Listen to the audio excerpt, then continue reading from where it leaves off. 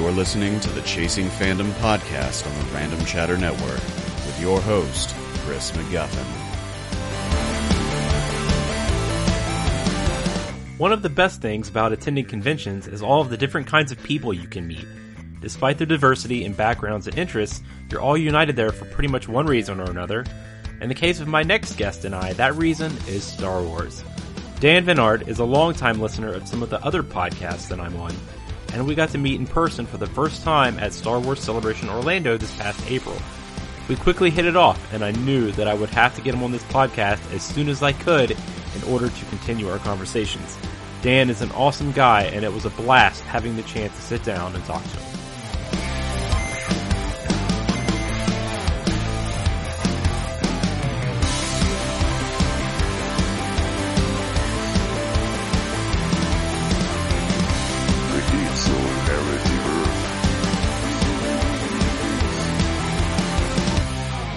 Will inherit the earth. I'm absolutely delighted to have my very good friend, Mr. Dan Vennard, on the Chasing Fandom podcast. Dan, how are you? I'm good. How are you, Chris?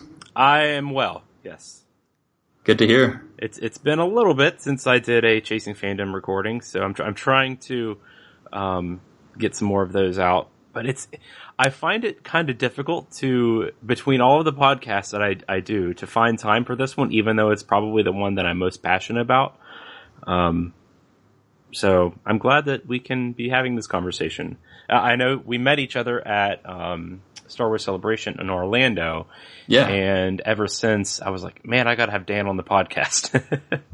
And it's always fun to listen to you guys. I do love the Chasing Fandom podcast and all the other ones that you guys are doing right now, which is it's good to kind of put a face to the name when you go down to the convention and meet everybody. Mm-hmm. I'd say, like you said, when you were doing the kind of up to like podcast going up to Star Wars Celebration, you were saying how you're looking forward to the social aspect of it, and that really got me excited to get excited for the same thing. So meeting everybody from the podcast and some new people in the lineup at Star Wars Celebration, yeah, it was a good time.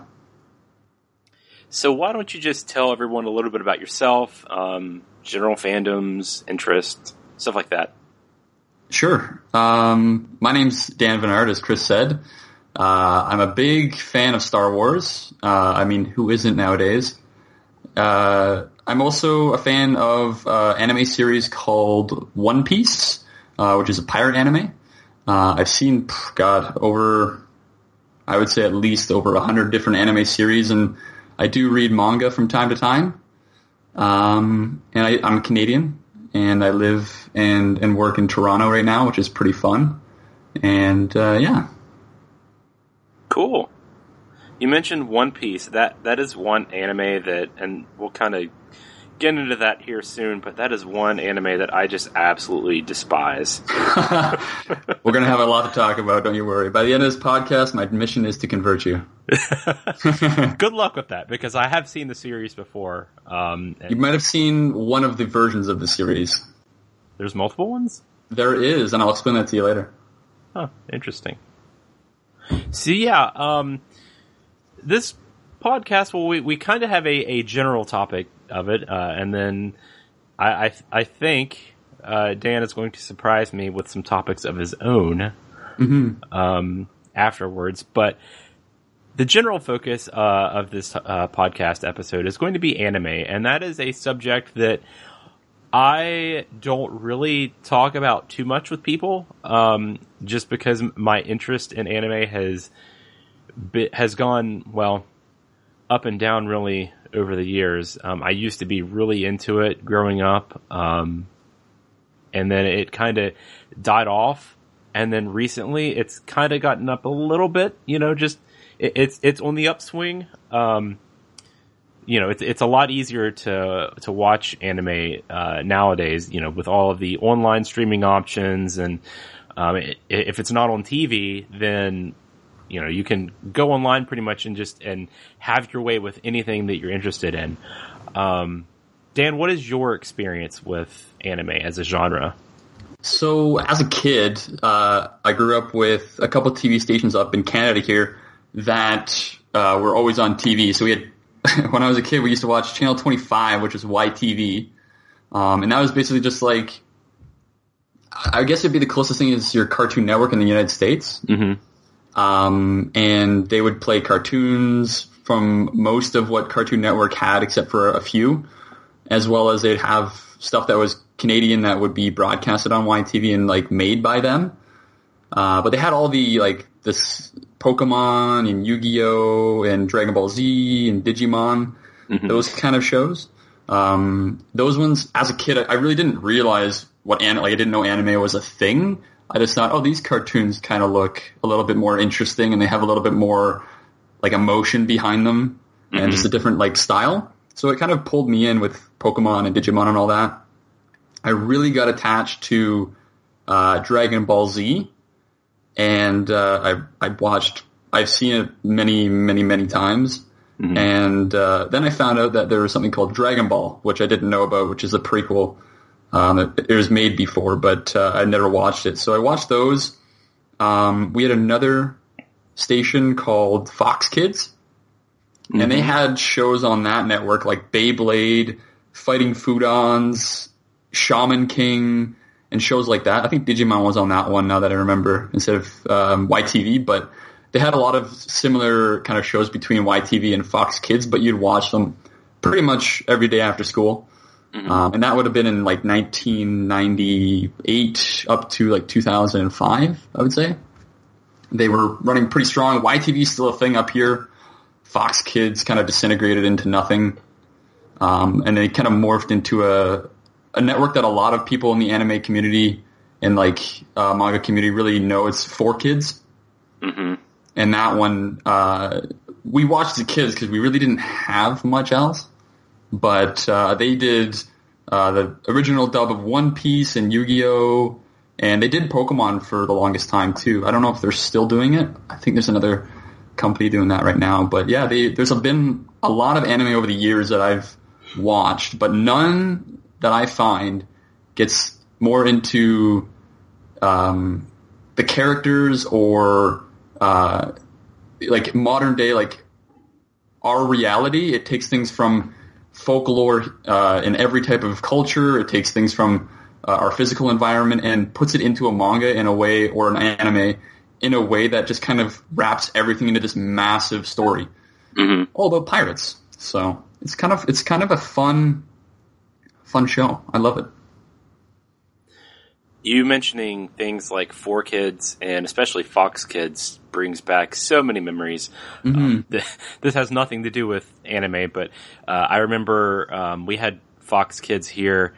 It aired, I think, in the mid to late 90s, kind of into the early 2000s, on weekdays and Saturday mornings. That's where I would watch Power Rangers, and I remember there was the animated Spider-Man that I would watch.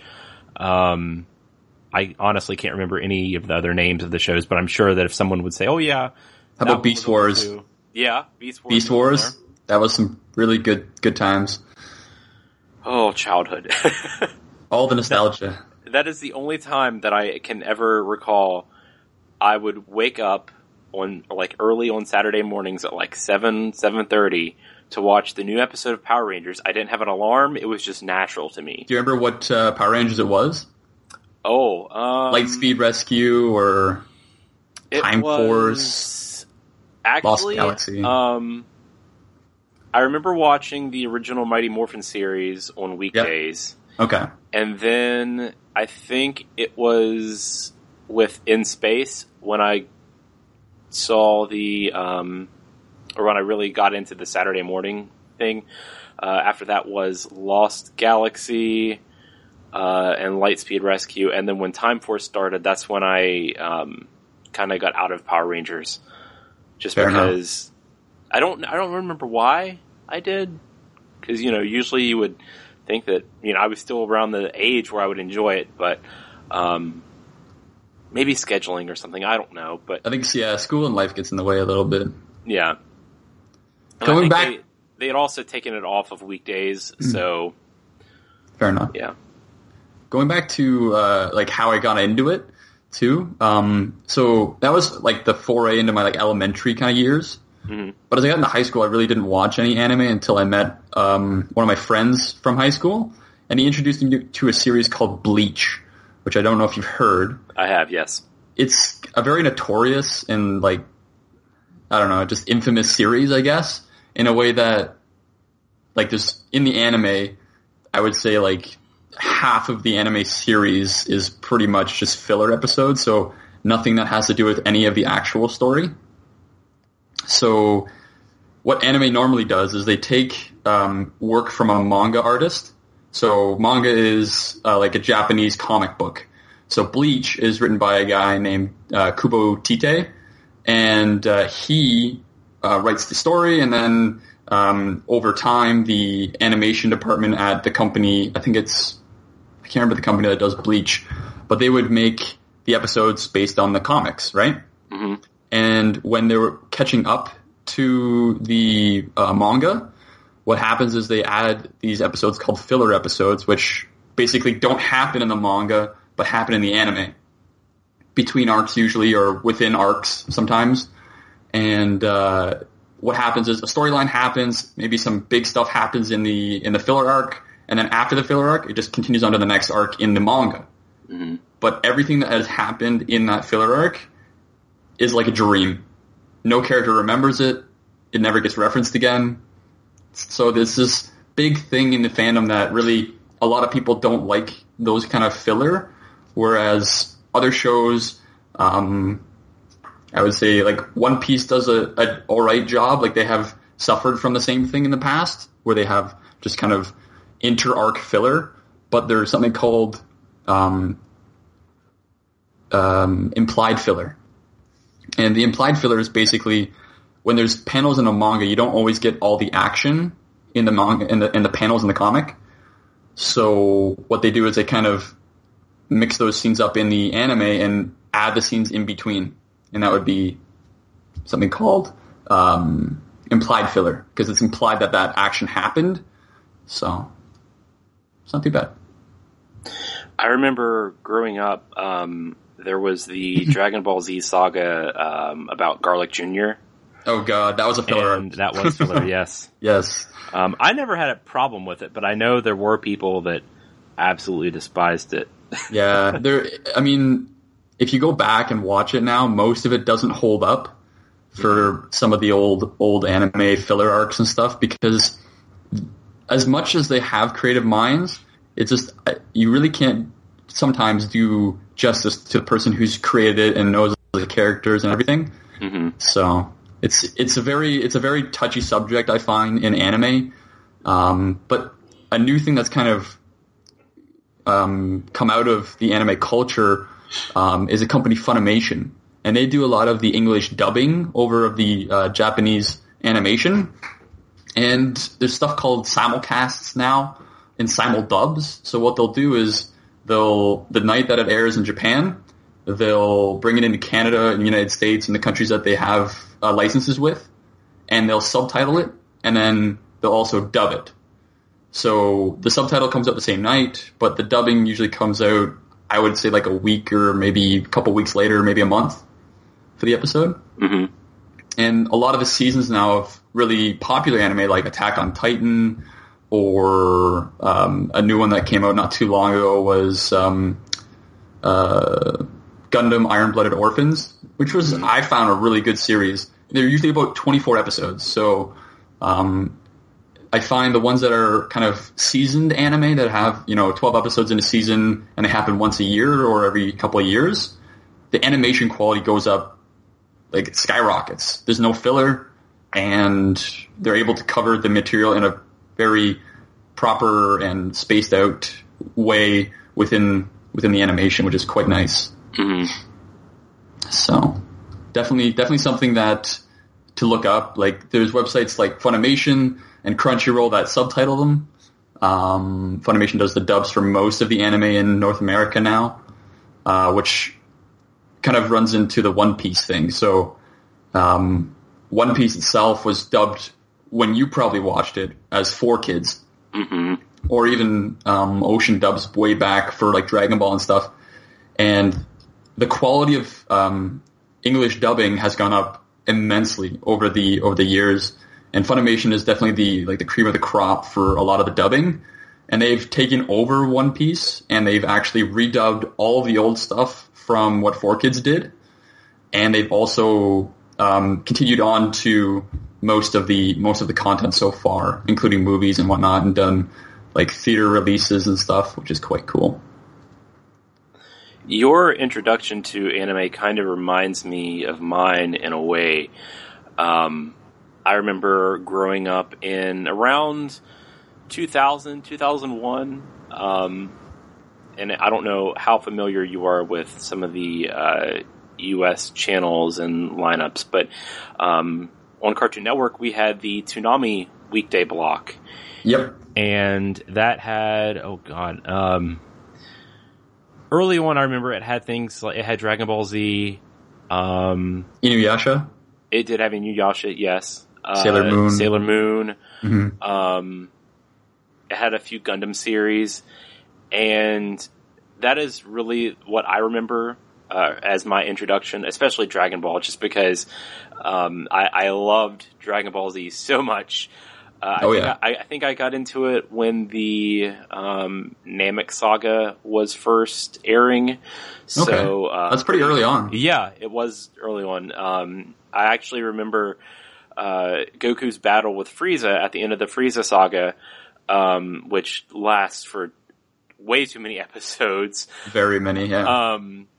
I was actually out on the episode where he was going to kill Frieza, and or actually technically Frieza ends up killing himself, but or technically he doesn't die, but there's a lot of things that happened in Dragon Ball Z. So I was gone, and I had to have my mom tape it for me. So when I would go home, you'd have it on VHS. I would have it on VHS, and I don't know if I still have that or not, or maybe it was taped over. That nice. Was when I got into anime, thanks to Dragon Ball Z. I was a big Sailor Moon fan. I don't remember anything about it. I just remember loving Sailor Moon. Right, yeah. I'm in the same boat. There were some other anime that I unfortunately can't remember off the top of my head. One of them, I watched a little bit of Inuyasha, Rurouni Kenshin. Mm-hmm. Although my favorite anime to date is probably, well, in the U.S., it's called Case Closed, but everywhere else it's called Detective Conan. Yeah, yeah. Do you remember that? Yep. I actually have never seen it, but I've heard of it for sure. It's one of those pretty staple anime that a lot of people have seen. Yeah, have you seen Full Metal Alchemist? I've bits and pieces. That's one that it always aired at night on Cartoon Network's Adult Swim block. Because so it's pretty adult content, yeah. Yeah. So I never, unfortunately, got into that. Although my stepbrother, when we were growing up, was really into that. That was his favorite anime. So it's it's one of the kind of like the hallmarks, I would say, of anime, for sure. You mentioned filler earlier. That's something that I struggle with Detective Conan, because I used to actually, because I watched Case Closed, the English dub, and they got up to about probably almost 100 episodes, and then it wasn't that popular just because it aired on the Adult Swim block, so it didn't get the popularity that, in my opinion, it deserved. But I watched that, and then I got into the manga of it because that started coming out here in the States. And I think I have like I think I got up to volume 30 or somewhere around that. I have a lot of them. My goal was to eventually get all of them, but then I got into college and I had to stop, unfortunately. But maybe one of these days I'll get back into it. I don't know what volume they're on now, but that anime has like, I don't even know what episode. They're in the hundreds. Oh, definitely. Because it's been going on since like the mid-90s. And it has, obviously not all episodes are, story-based. There's way too many filler episodes. So I did watch the, I think they later on dubbed some more of the anime up until like episode 130, just to catch up with the movies that Funimation was releasing. Yep. Because there are movies of the series as well. And I think that's where they stopped. But there was a time where there was this group that, because this was before, because now, you know, we have things like Crunchyroll, which actually provides, I don't even know how many titles they have in their catalog. Quite a few, yeah. But they do a lot of the, you know, the simulcasting with the subs, and, you know, it's all official content, so, you know, you don't have to rely on this, on the fan subs anymore. But back in the day, that is how I had to watch, you know, the Japanese versions of Detective Conan. And I think, I remember finding a list of all of the, story-based episodes of the show. And I did catch up with it, and then, I would watch it. I found a website that would, upload, because this one group did all of the subs for it. And I remember there was this, one of the many anime watching, websites would upload, all of the episodes that this group would release, and I would watch it. And then I think that, you know, continued probably up until college, and I had to stop. But then I think it was like maybe 2 or 3 years ago now, I got back into it and I found another list, where I could catch up. And unfortunately, I've not watched it in a long time. They do have, some of the recent seasons, or the recent, episodes on Netflix, which is fine because, you know, they have their own subs there as well. But it's difficult for me to sometimes sit down and have to, I mean, I love watching anime, especially this one, but sometimes, you know, I don't know Japanese, so I have to like pay attention to the screen. Yep. And, you know, sometimes that is a little difficult to do. I find when you watch enough anime, the subtitles, like the viewing the subtitles and watching the actual content, it gets you get a lot better at discerning like kind of what the mood is of the scene and like what they're trying to say and that kind of thing. Yeah. So being able to read really quick comes definitely with time for watching anime if you're watching subs a lot, which I would say a majority of the people that do, like, are in the anime scene are definitely watching subs for sure. Yeah. You're talking about Toonami, right? Yep. One Piece actually aired on that, which is where you might have seen it back in the day. Yeah. It started in 2005, I believe, and ran for about 3 years, and then it was taken off. But it was recently on, actually, Adult Swim not too long ago. It was put back on in 2013, 2014, and just ended this year, actually, in March. They took off to make room for other series. Mm-hmm. But definitely they've done a lot of work with Funimation to bring shows onto their the roster of stuff for Toonami. And it's come back from when it was canceled in 2008 as a channel. Mm-hmm.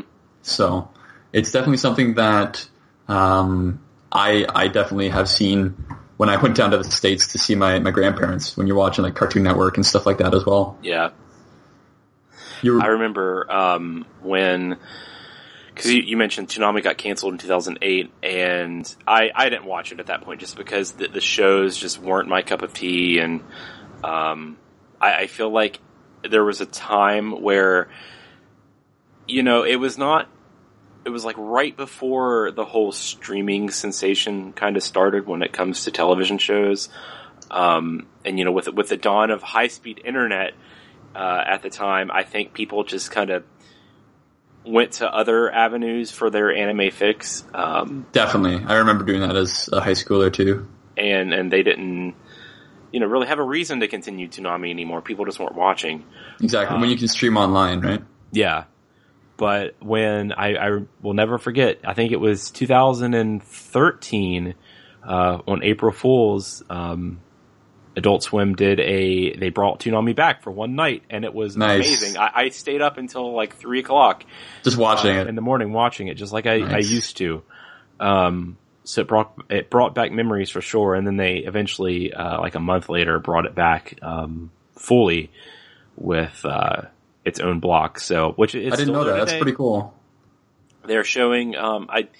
I try to watch it on Saturdays when I can. Unfortunately, I'm a few episodes behind on the shows that I watch. I mainly watch Dragon Ball Super and Dragon Ball Z Kai, just because I love the kind of nostalgia of the Buu sagas for Dragon Ball Z. And they're all voiced by the original voice actors for them too. Yep. Which is great. The original Funimation voice actors. I'm not too worried about missing Dragon Ball Super just because the movies that they released recently, Battle of Gods and Resurrection F, actually cover pretty much the first 2 seasons of Super. Exactly. So, yep. Mm-hmm. I'm not too worried about missing that right now. And, I could go and watch the subs because, it's going to take a long time for them to get up to where they are now, because I was used to watching DBZ every single weekday on TV, but it's once a week, and I don't mind that because I can deal with it, and it gives me time to catch up if I miss some episodes. But it does kind of bug me that I wouldn't mind watching the subs, but it's just I love the dubs so much. That's the one thing that I found, like when you were talking about the website you found to watch Detective Conan. Mm-hmm. I did the same thing when I found One Piece. I'm like, what is this show? I remember it so much.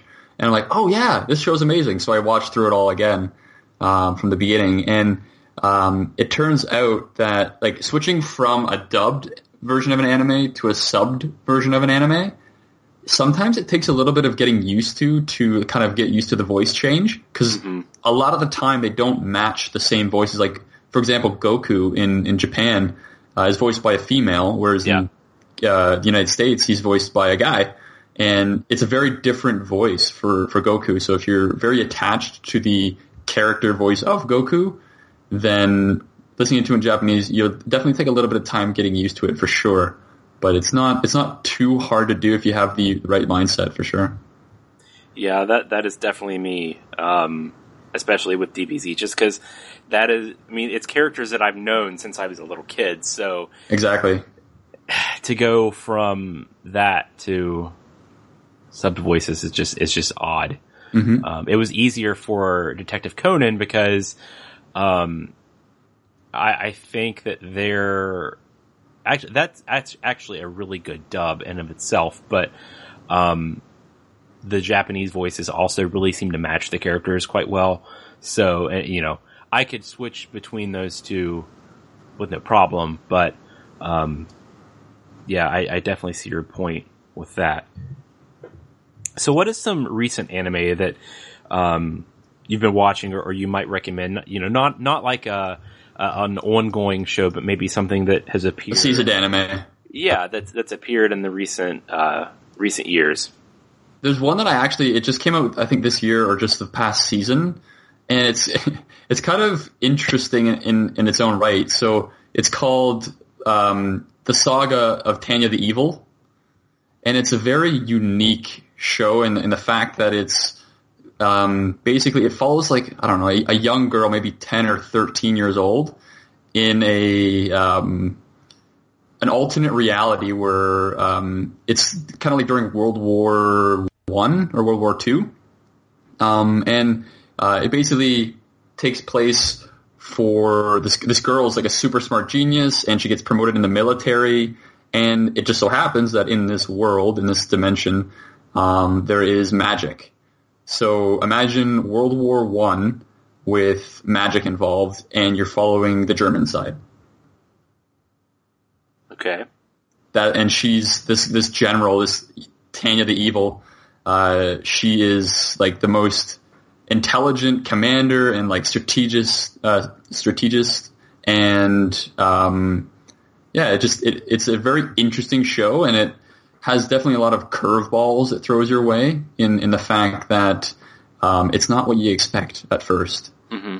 So that's definitely one that I've been watching. It's only about 13 episodes or so, but it's actually not too bad. One that a lot of people have watched that I haven't had a chance to yet is Miss Kobayashi's Dragon Maid. And it's basically as far as I can tell, this maid that's working with or for somebody, and she's part dragon, and it kind of goes through that, which is interesting. Sorry?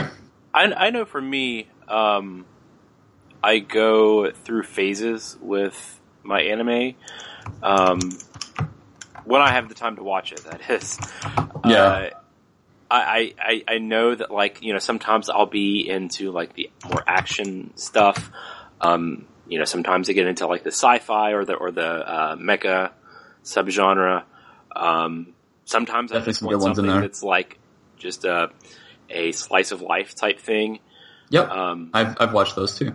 And it's just, it's so weird to see so many anime that I would probably enjoy, to be honest, but, it's difficult to find the right one, and you have to be in the mood for it. And, you know, sometimes they're long, and, you know, you don't want to get too much into it because then it practically consumes your life. Yep. Now, the interesting thing that I find is a lot of people, and my sister is guilty of this too, ever since I got into anime, like pretty hardcore, I'd watch anime and she would always make fun of it and be like, "You're just watching cartoons, you know, you're in high school, what are you doing?" And eventually she started watching anime. And the thing that I found that really brought her into it is she realized that anime is just a different medium in which to tell a story, right? Mm-hmm. You could watch a movie, you can watch a TV series like a live action, or you could watch an animated series like the Clone Wars, that kind of thing, or you can watch an anime. And the thing I like about anime and manga that you really can't do anywhere else is you can convey a lot more in this kind of format than you can with CGI effects. Mm-hmm. You know, on a lower budget for sure, but you can also make it look very, very pristine in its own right for the animation quality. The different genres, like you're saying, there's horror, like very, very morbid TV series, anime series. There's, like you said, slice of life, so you can follow through like a high schooler's travel through their school, or see like a different dimension, such as like what if magic took over instead of technology, or in Full Metal Alchemist's mind, it would be what if alchemy took over instead, which is kind of cool. It gives you like a different perspective on stories that have been told before. Mm-hmm. And there's some pretty interesting things, like all the animated movies that have been released recently for Funimation. They brought out like you said, DBZ movies in theaters, the One Piece movie in theaters, and a couple other newer movies that have come out in Japan. They've dubbed over pretty quickly and released them into theaters in the United States and Canada, and have pretty much like sold out every time for most of their theaters, which is kind of cool. Mm-hmm. It's definitely good to see that, because I remember growing up, and this was still at a time when anime was still really its own kind of like subculture here in the United States, and it hadn't really taken over, like, you know, in the mainstream. Like, you might see some Dragon Ball stuff in a store, but, you know, you were lucky to see it because it was more of a rare thing than a common thing. And they would bring over some of the popular Japanese movies, dub them, and put them in some of the more highly populated area theaters. I remember things like Howl's Moving Castle. Yep, all the movies that Studio Ghibli made. Mm-hmm. Those are definitely very, very, very popular. And I was like, oh, there's, you know, anime in a movie theater. Like, I don't care, you know, what it's about. I want to go see it. But you know, where I lived, we didn't have, you know, a theater that was showing it, so it was always really disappointing. But you know, I remember a couple years ago when the Dragon Ball Battle of Gods movie came out. I saw that in theaters. I saw Resurrection F in theaters. And you know, I'm in a college town in West Virginia, so yeah, we're more populated than, you know, most of the other places here in the state, but it's still not a place that I would expect to see an anime, even one as popular as DBZ. But hey, I was fine with it. Yeah, no, definitely. There have been some though that I just can't get into, no matter how popular they are. Attack on Titan is one of them. I was so excited for that just because it looks visually very impressive. It's very stunning, yeah. And I was, pleased with the general plot outline, but I watched it and I think I got maybe to like episode 3 or 4 and it just didn't do it for me. Mm-hmm. And there's one series that I would definitely recommend. I just want to add this one in there. It's JoJo's Bizarre Adventure. Oh yeah, I've seen that. That is an amazing series. I think Toonami broadcast that. It's possible. I'm not mistaken. It's very, very popular. It's 4 seasons right now. And they basically, it follows a lineage of the Joestars, which is a family. And it goes through from like the 1800s, late 1800s to modern day. And it follows the lineage of each of the JoJos, the Joestars, through the lineage. And it kind of tells the family story. It's very unique in that way where it kind of is intergenerational. And it definitely has a different feel for each season, which is interesting. Mm-hmm. And that's something you really don't get a lot with anime. I mean, yeah, the stories are different, as you progress into the season, but generally it follows, the same plot, the same characters. So, yeah, that's something that I wish more, not just anime would do, but just television in general. It might make for more variety than what we're getting right now. There's another series that has come out, I would say semi-recently. It's One Punch Man. Mm-hmm. I've heard of that. It's only 12 episodes, but I believe the season 2 is coming out either later this year or next. And it follows the tale of a guy named Saitama who has the ability to defeat any of the evil villains in one punch. So you get these most ridiculous villains that come from the underground or just some guy that comes up and he's like, I'm super powerful now, and no one else can defeat him. And then One Punch Man or Saitama walks up and just punches him. And he's pretty much bored with his life because he has no challenge, right? Mm-hmm. And you follow his journey through 12 episodes, and it talks about all the other heroes that he meets along the way, and it's very, very humorous, and it kind of plays upon all the anime tropes. So it's very, very funny as a series, and it's very well animated since it's a seasoned anime. Mm-hmm. So it's got the animation quality to back up all of the awesome story involved in that show. Kind of switching gears just a little bit. Correct me if I'm wrong, but you go to anime conventions. Is that correct? Yeah, I was actually going to bring that up. I have attended a convention that's in Toronto, right by the airport, called Anime North, which takes place every May on the last weekend of May. And I've been doing that for 6-7 years now. And anime conventions, if you guys aren't familiar with what a convention basically is an organization will rent out a convention center or a big kind of area that they can host merchandise vendors, they can host panelists, guests like voice actors or people from animation studios or translators, that kind of thing. And they all come together and just basically for a weekend live in hotels, go to the convention center, see people dressed up in costumes, which is called cosplay, and just have fun. There's parties, there's games, there's many, many, many things. And Anime North is run by a very amazing group of people that donate the proceeds to, I believe it's a Children's Wish Foundation, which is pretty awesome. And it's about 30,000 people every year. I think it's capped around 30,000 people. Mm-hmm. So they definitely do a very good job, and they've been running for a long time now. I don't know how many years exactly, but they've been running for enough time to kind of nail down what a convention is.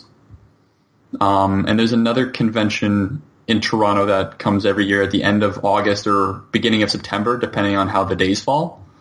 It's called Fan Expo, and it's basically Canada's Comic-Con. the San Diego Comic-Con type thing, but for Canada. There's, I would say, over 150,000 people that cram into the convention center every year. But yeah, no, it's a great time. I've hosted a panel at the Anime North convention for the last 3-4 years. It's the One Piece panel, and I've helped out with the photo shoot too. So basically, people get together for a photo shoot for a specific series, like Fullmetal Alchemist or Dragon Ball Z, and people just dress up as all these characters from the series. And we do like different shots. So it's like these characters from this arc come on up and we'll do a huge shoot, and we can, act out a scene, like kind of hit pause on the scene so it looks like you're punching Majin Buu or whatever, right?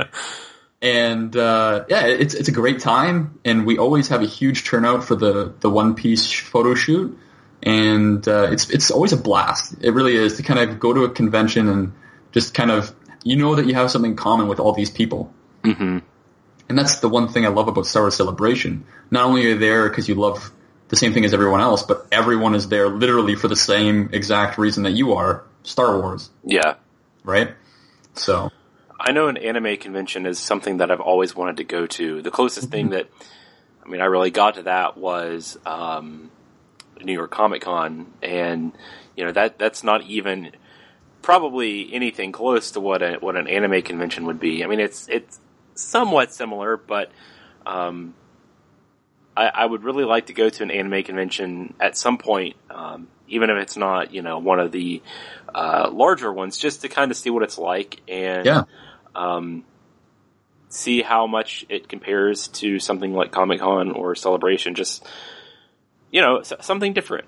If you ever have the chance to come up to Canada, your exchange rate's pretty good right now. You could get a pretty good deal. Yeah? That's for sure. You're more than welcome to come up to Toronto and experience the convention that way. It's not too crazy like San Diego Comic-Con or New York Comic-Con. They're pretty big. So maybe a smaller convention would be a little bit more a good foray into the world of anime conventions for sure. One thing that is kind of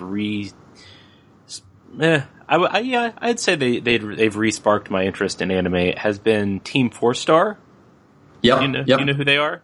Yep, they're a dubbing community it's a fan community, or a fan, I guess for lack of a better word, company or organization that does fan dubs for like Dragon Ball Z and shows like that, and they'll basically abridge a series.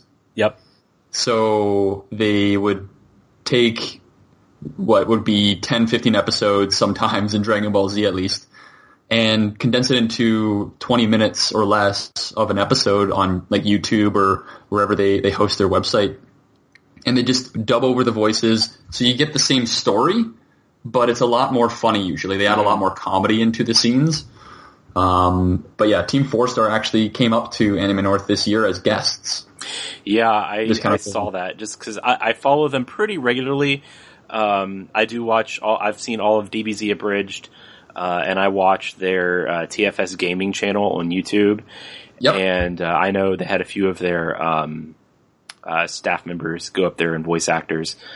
That's one thing that I'd actually love to have them on the show at some point. At least one person to talk to. Yeah, to talk to, just because I'm fascinated by that community and how they got started and what it's like being. You're not technically a professional voice actor in that regard, but you're pretty much you pretty much are, because you take it as seriously as the people that dub the actual show, and some of these guys that are on the team actually have done voices for some of the Dragon Ball games and a few other Funimation properties. Exactly. So I find that incredible. They're officially unofficial celebrities in the anime world. Yep. Exactly.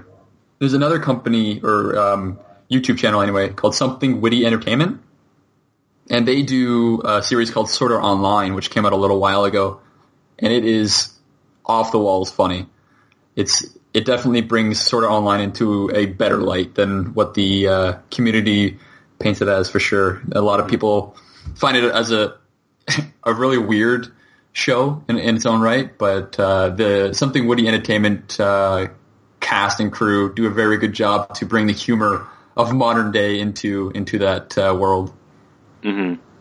So it's funny you mention Sword Art Online because that was a show that actually premiered on Toonami. I think it was 2014-ish. Yep. Sounds about right. And I got to about episode 10, and I really enjoyed it. I stopped watching it because I think something happened to where I had to stop. I don't remember what it was, but I know it was something. In the story or like in real life, would you say? In real life. Oh, okay. And it's on Netflix, and the sequel series is also on Netflix, and I've been meaning to go back and watch it, but everyone for some reason makes fun of it or puts it in a bad light, and I don't know why. Maybe it's something that happens later in the series, but I think it's because since it's a season show, it's not based off a manga. It's based off a light novel, as far as I know. And the community, like, there's a small group of people that really love Sword Art Online and love the idea of it. And for those who don't know, Sword Art Online is basically, imagine a world where VR games actually take you into the world that you're, playing. So if you're playing in the Star Wars universe on a VR game, not only would you be in that world, but you would be able to feel things, you'd be able to taste things, that kind of thing. Mm-hmm. So you can actually kind of be immersed completely into this world. But what happens is they somehow get trapped in this world and they can't get out.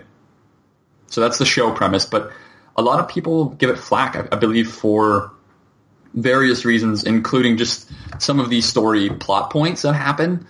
I don't want to give any spoilers away, but there's some things that are, I would say, that are questionable for some people. I personally thought it was an alright series.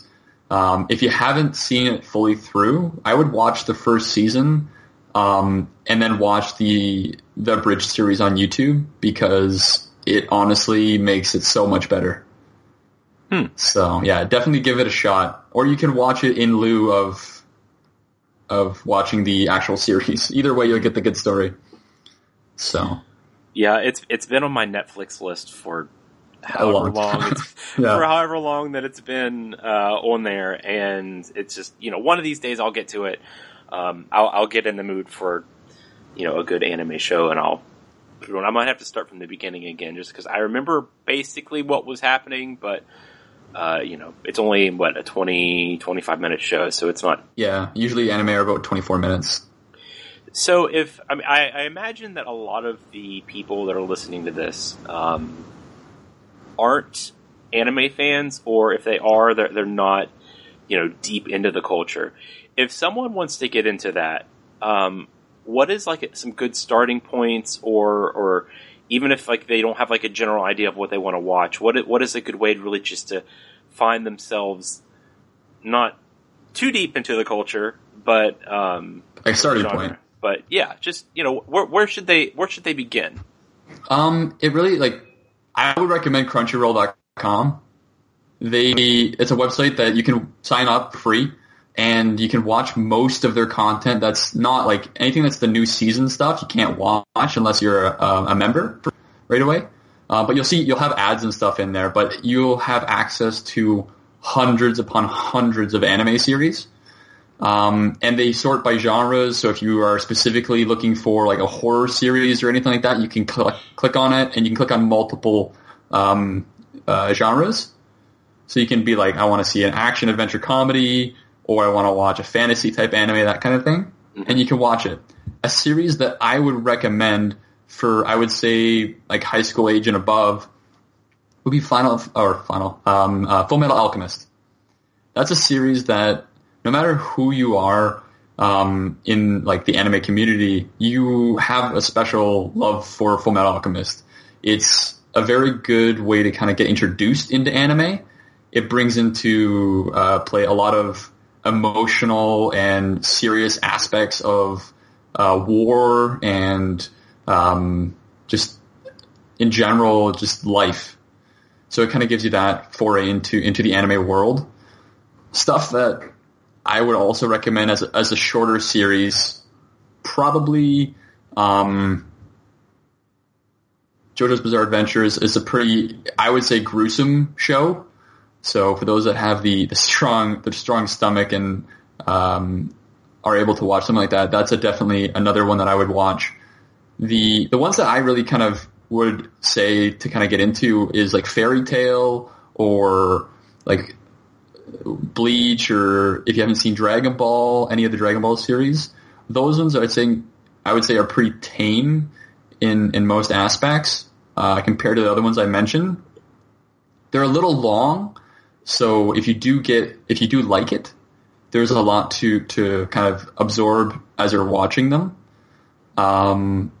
They're they're kind of like the staple they call shonen series, which are made for like not little boys, but like kids that are growing up in Japan that love anime. It's kind of their staple series. So those shows I would definitely recommend to kind of get started. Full Metal Alchemist being definitely the top one to watch, because it's not too bad, but it does have some very brutal parts in it for sure. Mm-hmm. And I think too, one thing to remember that's important is that at least where I've lived is, anime is one of those things that it's almost like things like sci-fi or just nerd culture in general. It's something that if you like it, you may feel it's childish because, it's a cartoon. Right. And, you generally associate cartoons with kids. But anime, I found, is one of those things that has really taken off in terms of there's something really for everyone. Even if you aren't really a fan of the story, you can watch a series really just for its art. I know that's something I've not done that, but I know it's a thing that people do, and I definitely recommend, even if you are worried about your perception of being an anime fan, or if you're just like, oh, that's stupid, why would I ever watch something like that? I find enjoyment out of it. It's one of those. It's a different kind of entertainment medium than what we're used to with live action stuff, and it's also it separates itself from the kind of cartoons that are shown on Nickelodeon and Cartoon Network and all that stuff. So, I definitely recommend, if you've not watched anime or if it's something you've always wanted to get into, check it out for sure. Yeah, no, I definitely recommend it. If you find a series like the series that I mentioned, there's stuff that I like and I've shown to my cousins and friends and stuff, and they like them too. But it just so happens that that's the case. So the series that I mentioned, you might not like at all. It might not. Mm-hmm. It just might be stupid to you. But you'll find, if you find, like you said, Chris, if you find a genre that really connects with you, that you love horror and you love watching horror movies, find a horror anime. You might find something that you kind of, you connect with on a certain level. And it's definitely a fun medium to get into if you have time. Mm-hmm. But that's the thing. It's a steep cliff into the land of anime if you are getting into some deep series like a 800 episode long or so One Piece kind of show. Yeah. In other words, don't get into Detective Conan unless you're committed to the long haul. Exactly. I think One Piece is around like 752, and I think Conan's around there too. It's some crazy long anime. Yeah. For sure.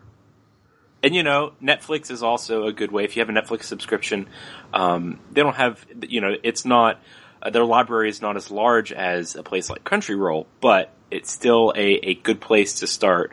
I think even Hulu has some places, or has some anime on there too. So and Full Metal Alchemist is actually on on Netflix actually too, so you can watch it there for sure. So kind of to get off the anime track, you told me that you had some topics planned, and I have no idea what these are or what they will entail, so I'll trust you, though. I'll trust your judgment. I did have a question. I just wondered what podcasts you listen to. I know that you create them, but is there any podcasts that you listen to that you would recommend for other people?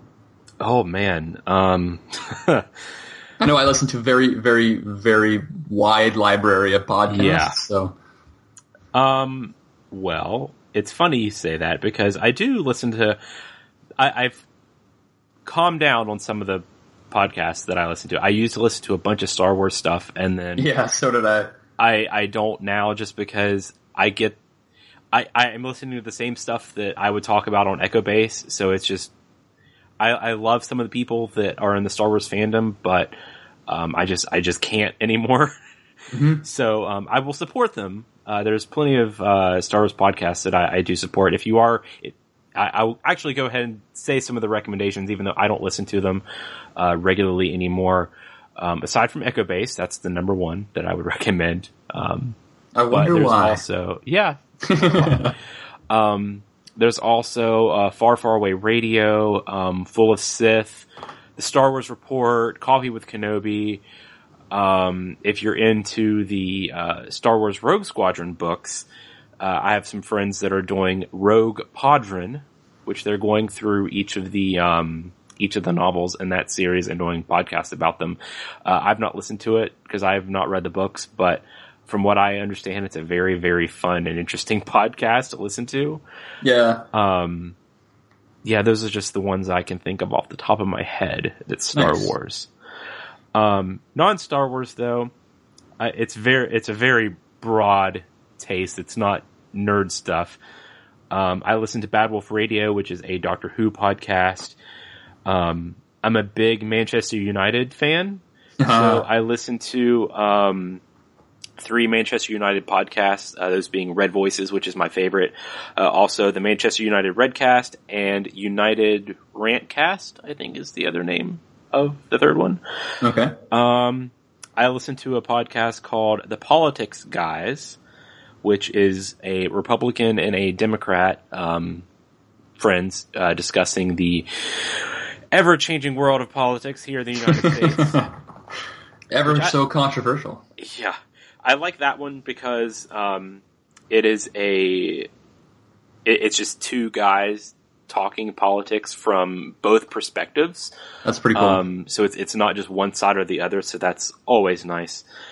Another big favorite of mine is Signcast, which is a Seinfeld podcast. 2 guys. Isn't that show done? It is.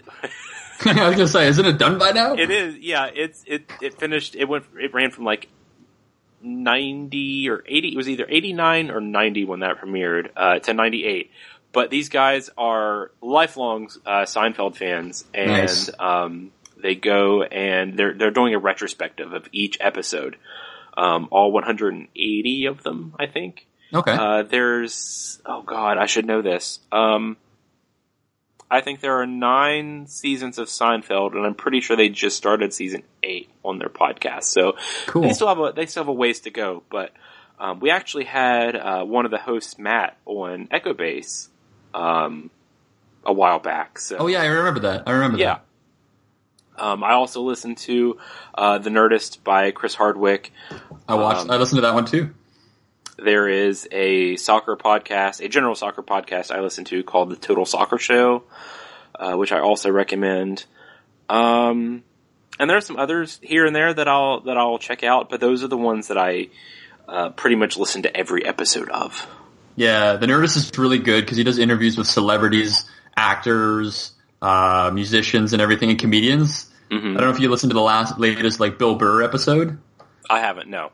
I work at a desk basically 9 to 5 for the summer, and listening to the Nerdist podcast, I actually cracked up laughing at my desk out loud, and I had to pause the podcast to calm myself down because everyone's looking at me like I'm funny. Mm-hmm. It was pretty good. It's a great podcast. If you have about an hour or so per episode, he gets into some pretty detailed. It's just like sitting down with a celebrity and just talking instead of an interview where it's like, what's your favorite color? What's your favorite movie?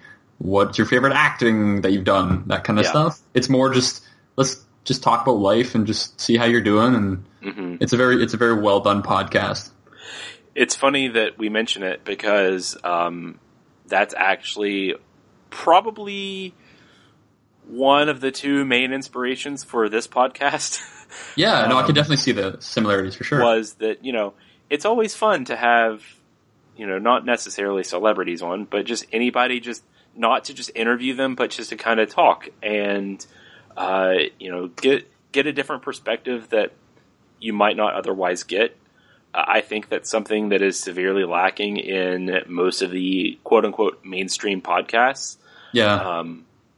But yeah, that's Chris is, if I ever get to talk to him, I will say, hey, just so you know, we share the same name, but we also share, similar visions when it comes to what we want to do. So for sure. I would definitely thank him for the inspiration.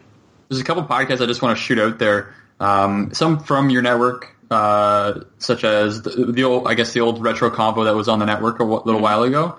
That's a great one where they talk about like retro movies, TV shows, games, that kind of stuff.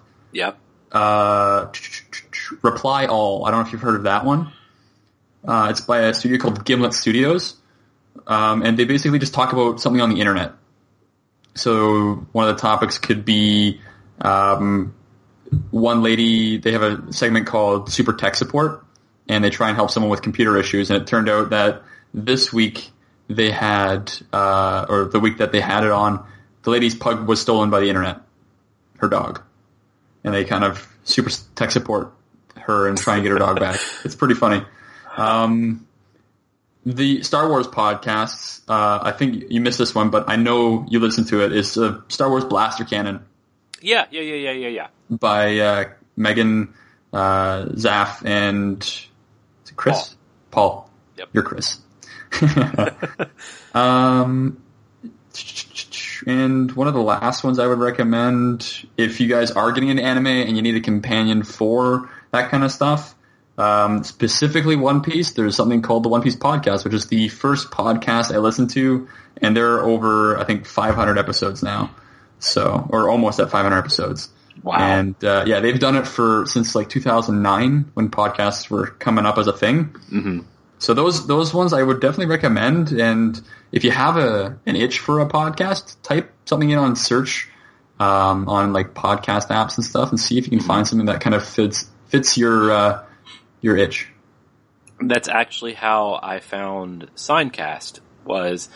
I have this podcast app on my phone, and I was looking, and I was like, I need something new to listen to, because I was at an internship at our state museum last summer, and I pretty much, at the time, I was doing just a lot of data entry, and I would sit there and I would listen to music, but it would just get so tiring to listen to music over and over and over, and I was like, I gotta listen to podcasts or something.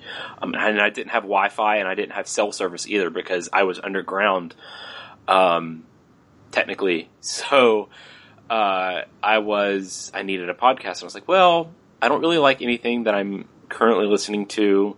What are some of the other interests? And Seinfeld is one of my favorite shows of all time, and I found it, and I was like, this seems fun. So I started with episode 1, and after the first season of Seinfeld, when they get into season 2, they start playing clips from the show. So, and I've seen most of the episodes. I don't even know how many times now. So I will sit there and, they'll play a clip from the show that they're talking about, because they go through it scene by scene. And I just sit there and start laughing to myself, just because it's so funny. But I think the best thing about shows like that is you can actually, if you've seen the series, you can actually remember this episode and play it back in your head while you're listening. I've done that definitely for some of the podcasts I listen to when I'm doing data entry right now for the summer. Definitely the same kind of podcast format for sure. Mm-hmm. Fun stuff. Yeah, no, podcasts, honestly, if you're doing a long commute, driving or on the train or bus or something, going for a walk, podcasts are a savior. For sure. I love all the podcasts. So what else is on your mind? I did want to talk about video games. Okay. I'm not sure if you play a lot of video games. I can't remember. But there's a few that kind of I've been playing recently that are actually quite fun. I was surprised to find out for sure. I don't know if you have any game systems or if you have a computer that you play games on or anything like that. Okay. I used to be a really, really big gamer. Okay. I would pretty much have every system to a point. That kind of died off with the Xbox 360 and PS3 generation. Okay. I did not like the PS3, so I just had a 360.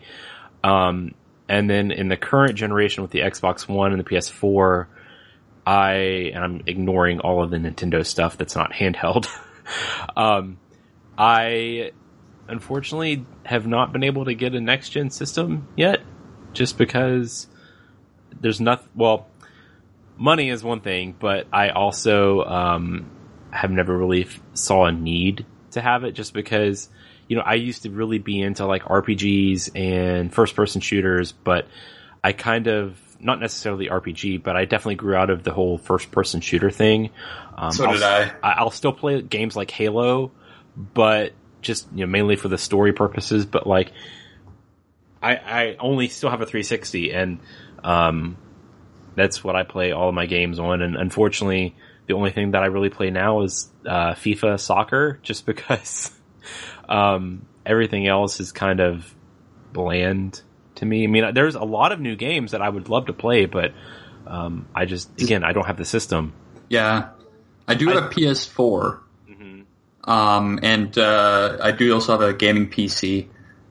Recently I got together with some friends, and one of my friends brought over his laptop, and we started playing a game called Jackbox. I don't know if you've heard that. I've not. So Jackbox it's a party game. So what you do is, if you have a big TV or something, you can hook your laptop up to it, so you can have it on the screen there. And think of like a game show type thing, but in a kind of board game format. So what you do is you start up the game, and I can't remember the name of some of them, but there's one that's like sound effects. And so they'll give you a sentence saying like, in 1945, this happened, and this also happened. So now you have to come up with two sayings that you have to come up with. So you can type them in on your phone, and then it sends it to it. So everyone logs in with their phone, and then whoever gets the most votes from everybody that's playing wins. So it's kind of in the way that game specifically is kind of like Cards Against Humanity, but in a different format. Mm-hmm. So there's a whole bunch of games like that where you can, like I said, sound effects. You can do something similar to Cards Against Humanity, but you're pairing two sound effects up with something that's like Grandma walked into a bar, and then you have to come up with two sound effects. Mm-hmm. And then it plays the sound effects, which is really fun. Mm-hmm. And that's for PC. And that's, there's Jackbox 1, 2, and 3, so there's a lot of games you can get through those. So if you're ever looking for party games and stuff, that's a really fun one, because you can have up to, I believe, 8 people per game log in with their phones. Mm-hmm.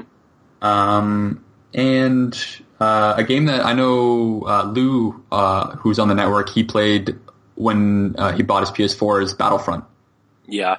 I was very, very, very big into that game when it first came out, because it looked stunning. But I think I fell into the same trap where there wasn't really much else except for just online play. The one game mode that I did like for that one was Fighter Squadron. So you're basically piloting for the Empire or the Rebels. And you can pilot an A-Wing or the Millennium Falcon or an X-Wing or a TIE Fighter, TIE Interceptor or whatever. And you can do it that way. And it's fun to play with friends, but apart from that, I did fall off pretty quickly, because I'm not much of the first-person shooter anymore, much into those. So those are some games that I've been playing semi-recently. The other one is Final Fantasy X. I don't know if you've ever played that one. That's an old one. I played that as a kid. I was probably around 8 or 9. And I believe we're the same age, so you probably played it around the same time when it came out. And I never got through like the first quarter of the game, because it was my cousin's game, so I could only play when I saw him. And my sister got it for me a couple of years ago for the PS4, and I never got around to playing it until the summer. And so I've been playing that with my girlfriend, and we found that she has the old strategy guide that you could buy back in the day. Oh, that is awesome. So we're using the strategy guide to kind of find all the secrets and stuff, which is fun. So one of us is like kind of controlling the game, and the other one's kind of guiding us through like GPS style through the guide, which is kind of funny. But yeah, Final Fantasy X it's one of the ones that people kind of hate, I think. But it's got a sweet spot in my heart because I played it as a kid. So I've been playing that one recently as well. So. Yeah, I remember it was around the time that I got my PS2, and I was at the store, and my dad, growing up, because my mom and dad were divorced, so my mom is the one that really bought me everything. My dad, he saved everything, like anything that I wanted, it'd be like a Christmas or a birthday present. Like if we went to like the game store or the bookstore or something like that, I'd be like, Dad, can I have that? He'd be like, you gotta wait for Christmas or your birthday or something along those lines. Very rarely would he get me something just because. But this was when I first had the PS2, and he knew that I didn't have a lot of games for it. So one day we were at the store, and I saw Final Fantasy X, and I knew, like, I had played a few of the Final Fantasy games before, but this was like the first one that I really got into as far as like my own, because I'd watched people play RPGs before, but this was like my honest to God first introduction to it. And so I said, "Hey, can I have Final Fantasy X?" He said, "Sure." So I went home. And I was still young enough at the time that, you know, RPGs and stuff like that, could get into them sometimes, but like other times it was a little too complicated for me. So I didn't play it. Like I played it, and then it just got off to the side because, you know, other things took up my time. But then just a few years later, I was like, I never did get to play Final Fantasy X, so I'm gonna start it again. So I did, and I don't know how far I got into it, but there was this point, and I don't even remember where I was in the story, but I was pretty far along, I know. But I got into this part of the story where I had to fight. It was like a mini boss, but it wasn't even like a huge battle. And I remember the enemies like poisoned the characters or something. And I didn't have anything that would, you know, heal that. So if I'd get poisoned, in the middle of the battle, I would pretty much die because my characters weren't strong enough to, beat them. I mean, I had done some grinding, but, aside from that, you know, there was not much else to do. Well, I was at a point where there were no enemies in the area to fight, and I couldn't backtrack to do any of the grinding. So it was pretty much at a point where I was stuck. Yeah, and I hate when it happens. There was no way I was going to restart the game, and I think it was. I had a couple saves, but that was the most. That was the one where I was furthest along, and the one that was. It was just too far back for me to want to do it again, so I gave up. Now that I know you've played Final Fantasy X, I have to ask you this very important question. Okay. Did you ever play Blitzball? Yes. I hate that game. It is so bad. Yeah. The mechanics are just so bad for the controls. Yeah. And the first game you play, you're not meant to win it, but if you do, you get some good items. Mm-hmm. And no matter what you do, your team has the lowest stats, and then the enemy team is the best pretty much in the game as a team goes. Yeah. And they just completely decimate you, and it makes you, like, you know you can't win, but it makes you frustrated that you can't even try. Mm-hmm. So, Blitzball, for those who have played Final Fantasy X, know the struggle of Blitzball. It is a horrible mini game that you can play in the universe, but never again will I ever play Blitzball. Yeah, I feel like Final Fantasy is one of those that if it has a mini game in it, then it might not, like, be prepared because it might not be the best thing in the world. Right. Yeah, whew. That does bring back bad memories. Just now you don't want to play it ever again. No. I did forget to mention, I know you're a big music guy. Yeah. There's a podcast that I found, and it's called Song Exploder. And the cool thing about this is the guy that runs it, he does an interview with a musician about a certain song or an album, and they basically take the one track or whatever and break it apart instrument by instrument and verse by verse, I guess. And they talk about what inspired them and like how did they come up with this composition and that kind of thing. So it gives you a really cool in-depth look at certain songs that you might have not heard before, or musicians that you've not heard before, or ones that you've listened to all the time.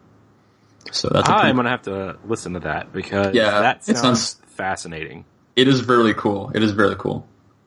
I know the Rebel Force Radio Network has, I don't know if they still do it now, but they had Star Wars Oxygen with David Collins, and he would break down the Star Wars scores. And that man, I'm going to have him on either this podcast or Echo Base at some point because he is just one of the best minds when it comes to Star Wars music, I think. I would love to hear that. I love to hear him talk about just not only just Star Wars music, but just music in general. Given that is one of my big interests, and that I'm a musician myself. So nice. What do you play? I play the trumpet. Well, interesting. Okay. I say play because I've not played it in probably 6 years now. Just because I played it 1 year, my first year of college, and then I didn't stay in the band, unfortunately. But no more time when you're in college. Yeah, I pretty much all of the good interests that I had, but when I got to college, just died. Like books, discovering new music, playing video games, TV shows. Why would you want to read books when you're reading textbooks, right? So much more interesting. Yeah. You can say that again. Yeah, exactly, right? I know that I had the same thing happen to me where like I couldn't watch anime, I couldn't read books, I couldn't, do much else except for listen to music really while I'm studying. Mm-hmm. Which, by the way, classical music while studying actually helps quite a bit. Yeah, I love listening to music and doing, if it's studying, then, that's one thing. But, like, any kind of, like, work that I have, I love listening to, I like jazz, some of the singer-songwriter of that age, classical, more of the mellow, soft stuff. I can deal with, like, my go-to rock music sometimes, but for the most part, I like more of the laid-back stuff. If, like, I'm trying to concentrate on something, yeah, I music definitely helps. That. Yep. Yeah, it gets you in the groove for sure. Now, the next topic I really wanted to ask is I couldn't come on this podcast and not ask this question of Star Wars. Okay. In general, why do you hate Jar Jar Binks so much? I don't hate Jar Jar Binks. Oh, you don't? No. I thought you and Lou both did. No, I don't mind Jar Jar, actually. I love Jar Jar. I think that's Lou that you should be asking that question to. Okay. Yeah, I don't mind him, honestly. I mean, I'm obviously, and I think you are too, of the generation where we grew up with the prequels, and that is our Star Wars. In fact, Episode 1 was the first movie that... it wasn't the first Star Wars, because I did see Episode 4, or at least parts of it, before Episode 1. But, that was the first time that I truly got into Star Wars, and, Jar Jar was just another character to me. He wasn't, this... He was a comic relief. Yeah, he wasn't this bumbling idiot that people just call annoying. I mean, yeah, he's not going to appeal to the adults, but Star Wars isn't meant to appeal to the adults, arguably. Right. Yeah, I don't mind Jar Jar, and even, the only time he was ever annoying was in the Episode 1 video game for the PlayStation and PC. Oh my god, I remember that. There is a level where, because you control, do you ever control? Yeah, you control Qui-Gon, I think on the Tatooine levels, but for the most part, you are Obi-Wan for that game, and you have to travel through the Naboo swamp and catch up with Jar Jar, who is like talking to you the whole time, and some of the puzzles and the platforming is awful. Horrendous. Yeah. So that is the only time he's ever been annoying, but for the most part, he and even the rest of the Gungans, I don't mind. Yeah. So sorry to disappoint you a little with your question, but I forgot it was just Lou. I knew Tim. He's a huge Jar Jar Binks fan too. Oh yeah. He makes me laugh every time he brings it up. when he played that Misa back. Yeah. Oh my god, that was perfect timing. Perfect timing. It was great. But yeah, Jar Jar definitely. Like I watched 4, 5, 6 before. I watched those at least 30 times before I saw episode 1 in theaters. But yeah, episode 1 I would say definitely better than episode 2. It's definitely got a warm place in my heart as a movie, and Jar Jar Binks also does. Yeah, I definitely like episode 1 the most when it comes to the prequels, as I'm sure you know. Yeah. Oh yeah. Yeah. No, the episode 2 was interesting. I'll leave it at that. I can't stand episode 2. I will watch pretty bad. Like once Anakin and Padme get to Geonosis, tracking down Obi-Wan. I will watch that. I will also watch the Camino sequences with Obi-Wan. Those are the 2 best parts of that movie. But everything else, I can't stand it. Just how about the part with C-3PO getting his head knocked off? see, everyone hates that, and I don't mind that either. I thought it was pretty funny. I love C-3PO, so I would rather have that than Jar Jar making poo jokes. Yeah. Oh my god. But oh man. Yeah. I think that people hate on the prequels for all the wrong reasons. Like there are legitimate flaws of all 3 of those movies, but no one ever talks about them.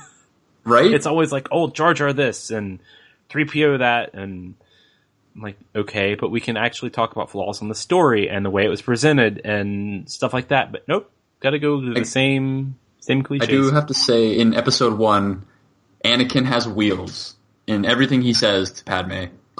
The first line he says is, "Are you an angel?" How, that's better than anything I've ever come up with as a pickup line. You know? Yeah. I mean, he married her at the end, so. And the funny thing is that, yeah, that's a very, in a way, cringeworthy pickup line. It's pretty bad, but it's also hilarious. But he has reasoning behind it. It's like, oh yeah, that's for I don't even remember how old he is, 10 or something in that movie. Yeah. That's clever. I don't even remember the exact line, but, he'd heard about angels, and he's in a way, he's probably he's like, ooh, this, girl that's older than me is attractive. I'm gonna, hit on her. But he's literally asking, are you an angel? Because I've heard about, this myths of pretty girls or pretty beings, and they're called angels, and you are pretty, so are you an angel? You must be. He has logic behind it. Exactly. So it's funny in its own right, for sure. Oh, how about that sequence of Jar Jar with the eating the fruit and Qui-Gon catching his tongue? Oh yeah, I love that part too. See, those are the parts that make me laugh, and I'm sure they make Luke cringe. Probably, every time. Yeah. He probably fast forwards them like you fast forward through episode 2. Yeah. It's not bad though. Although my biggest complaint, and it's sad because I used to love episode 3. That used to be my 3rd favorite Star Wars movie. Okay. And because back when that came out, my order was pretty much episode 5, episode 4, episode 3 in terms of my preferences. But it's not aged well. And the fact, once I saw some of the behind the scenes stuff of it, I'm just like, why? Why did you have to use so much green screen? Why couldn't you build some of these sets? I don't care if you use green screen or non-practical effects. That's not the problem. The problem is when the Anakin Obi-Wan fight now, back then in 2005, looked awesome. Now amazing. Oh yeah. Yeah. That's computer. That might be real, but everything else is computer, and it's just it doesn't look good anymore. Which is it's definitely a testament. It's definitely a testament to George Lucas's knack for technology. He just loved bringing technology into film. Yeah. So, I mean, it's sad too because I could watch Episode 6, the end battle in space above Endor with the second Death Star. Visually, it still impresses me to this day. And I can watch the original version. I can watch the most recent Blu-ray version.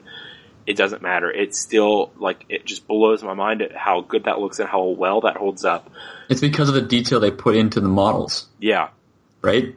Those models, every little piece, it's so much detail, especially when you throw it into a Blu-ray. You just see it, it just pops. Mm-hmm.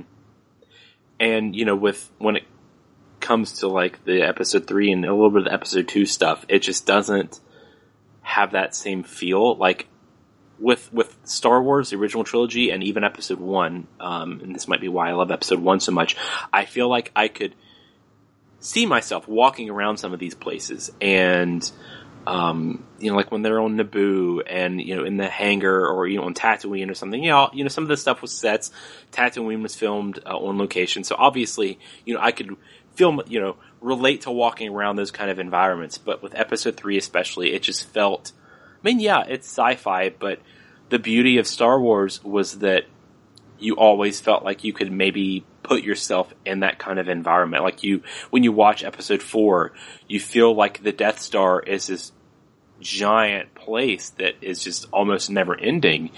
And you feel like you can walk around there and see yourself there. But I don't get that feeling with Episode 3. Thankfully, I did with 7 in a way. But I think that's just really a testament to technology, and it's not George Lucas's fault by any means. I actually, and this is something I've been thinking about recently, with E3 having just occurred. We're seeing all of these new games. I remember when the Xbox 360 and PS3 were first coming out, I was seeing some of these games that were being released for the first time on these consoles, and they just blew my mind at how good they looked. Yeah. But now we're kind of getting to the point of each new console generation. Yes, there are some that are games that are released now look much better than games that are released in 2005. But I feel like some of the wow factor has dissipated because there's not as much of a line. Yeah. We expect more, and the graphics are just getting so real looking, and with all the different motion capture that we have now. Because I remember seeing someone's actual mouth moving in the way that the words are said in a game. When that first came out, everyone was like, "Oh my god, how do they do that?" But now it's pretty much if you don't have that in the game, it's a knock on the list of critics, right? Exactly. That's the first thing they go to. So if you don't have all the technology that you've put into the game that other people have in the past, you're falling behind. And now it's going into VR, which is really interesting. Yeah.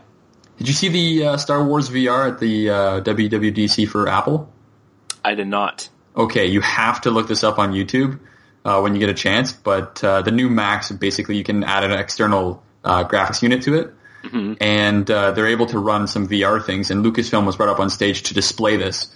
And you're basically on Mustafar, and you can create your environment, things in your environment and stuff. And I don't want to spoil it because it is a cool video of what you can do with VR right now. But definitely watch it for those who haven't seen it. Just type in WWDC Star Wars. You'll find it immediately. Okay. But it is a really cool video, and it really makes me want to get a VR kit just for that.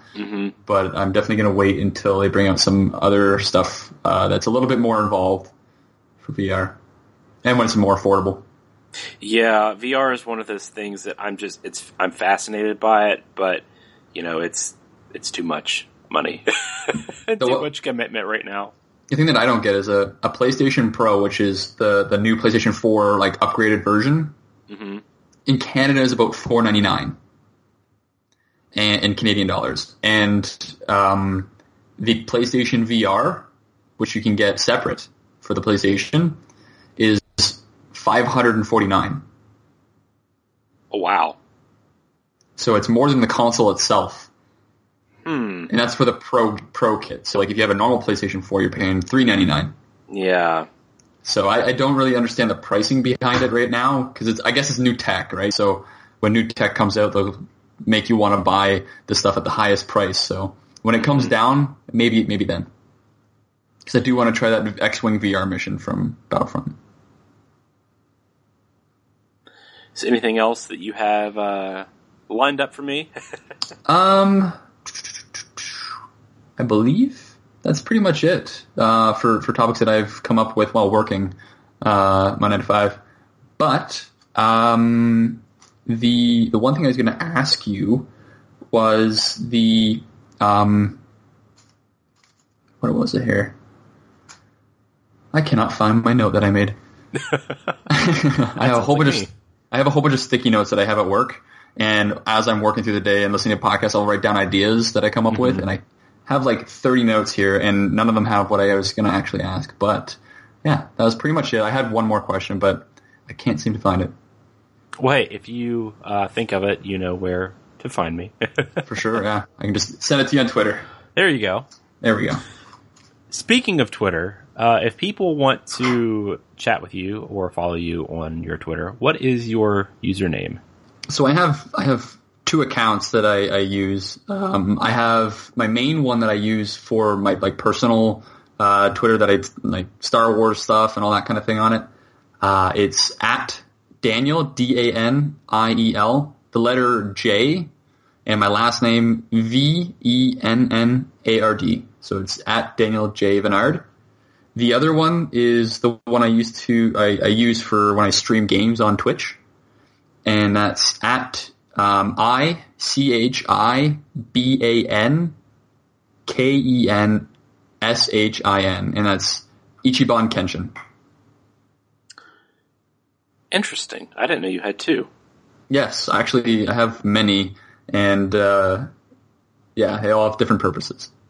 So what do you usually stream on Twitch? So I have streamed in the past PlayStation 4 games, because on the PlayStation 4 you can actually hit share and just like stream right from the console to Twitch or to Ustream. So I've streamed Tomb Raider, I've streamed Battlefront. I do play mobile games on my phone.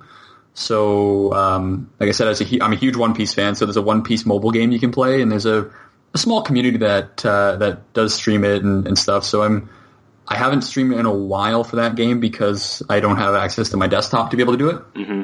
But those are the kind of things that I kind of play. If I have a game that I'm playing on the PS4, I kind of do like a little bit of a playthrough for it and talk to people in chat. And it's always fun to have those live streams. Getting everybody in the same room talking at the same time about the same stuff is pretty fun. Cool. Mm-hmm. Yeah, Twitch is one thing that if I was as into video games as I am some other things, I would probably stream on there all the time. It is so much fun. But I just, again, it's a time thing, and I don't have the resources nor the energy to do it. Exactly, I know. That's why, honestly, I haven't done it for a while, because A, I don't have a desktop, B, if I did have my desktop, I don't have time to do it right now. Mm-hmm. So, yeah. All right, Dan. Well, thanks again for coming on the podcast. This has been a very fun talk, and I know I'll definitely have to have you again on the future. Thank you, Chris. So, once again, thanks to Dan for joining me for this episode of Chasing Fandom. If you'd like to get in touch with me about this podcast or this episode, you can reach me by email at chris@randomchatter.com. You can also find me on Twitter at @thecurseofchris. If you want to follow the Random Chatter Network on social media, we have our Facebook. It's facebook.com/randomchatternetwork. Our Twitter is @randomchatter. The Twitter for this show is @chasingfandom. You can subscribe to this show on iTunes or the network as a whole. Just search Chasing Fandom or Random Chatter and you will find us. Please leave ratings and reviews. Helps get the word out about the podcast and the network. Anything you'd like to tell us would greatly be appreciated. If you're interested in supporting the network financially, you can find more information about that at patreon.com/randomchatter. Finally, music you hear in this podcast is The Geeks Will Inherit the Earth by I Fight Dragons. Go check them out at I Fight Dragons on Twitter. That's all I've got for you this time, so thanks for listening, and I'll see you next time. Take care.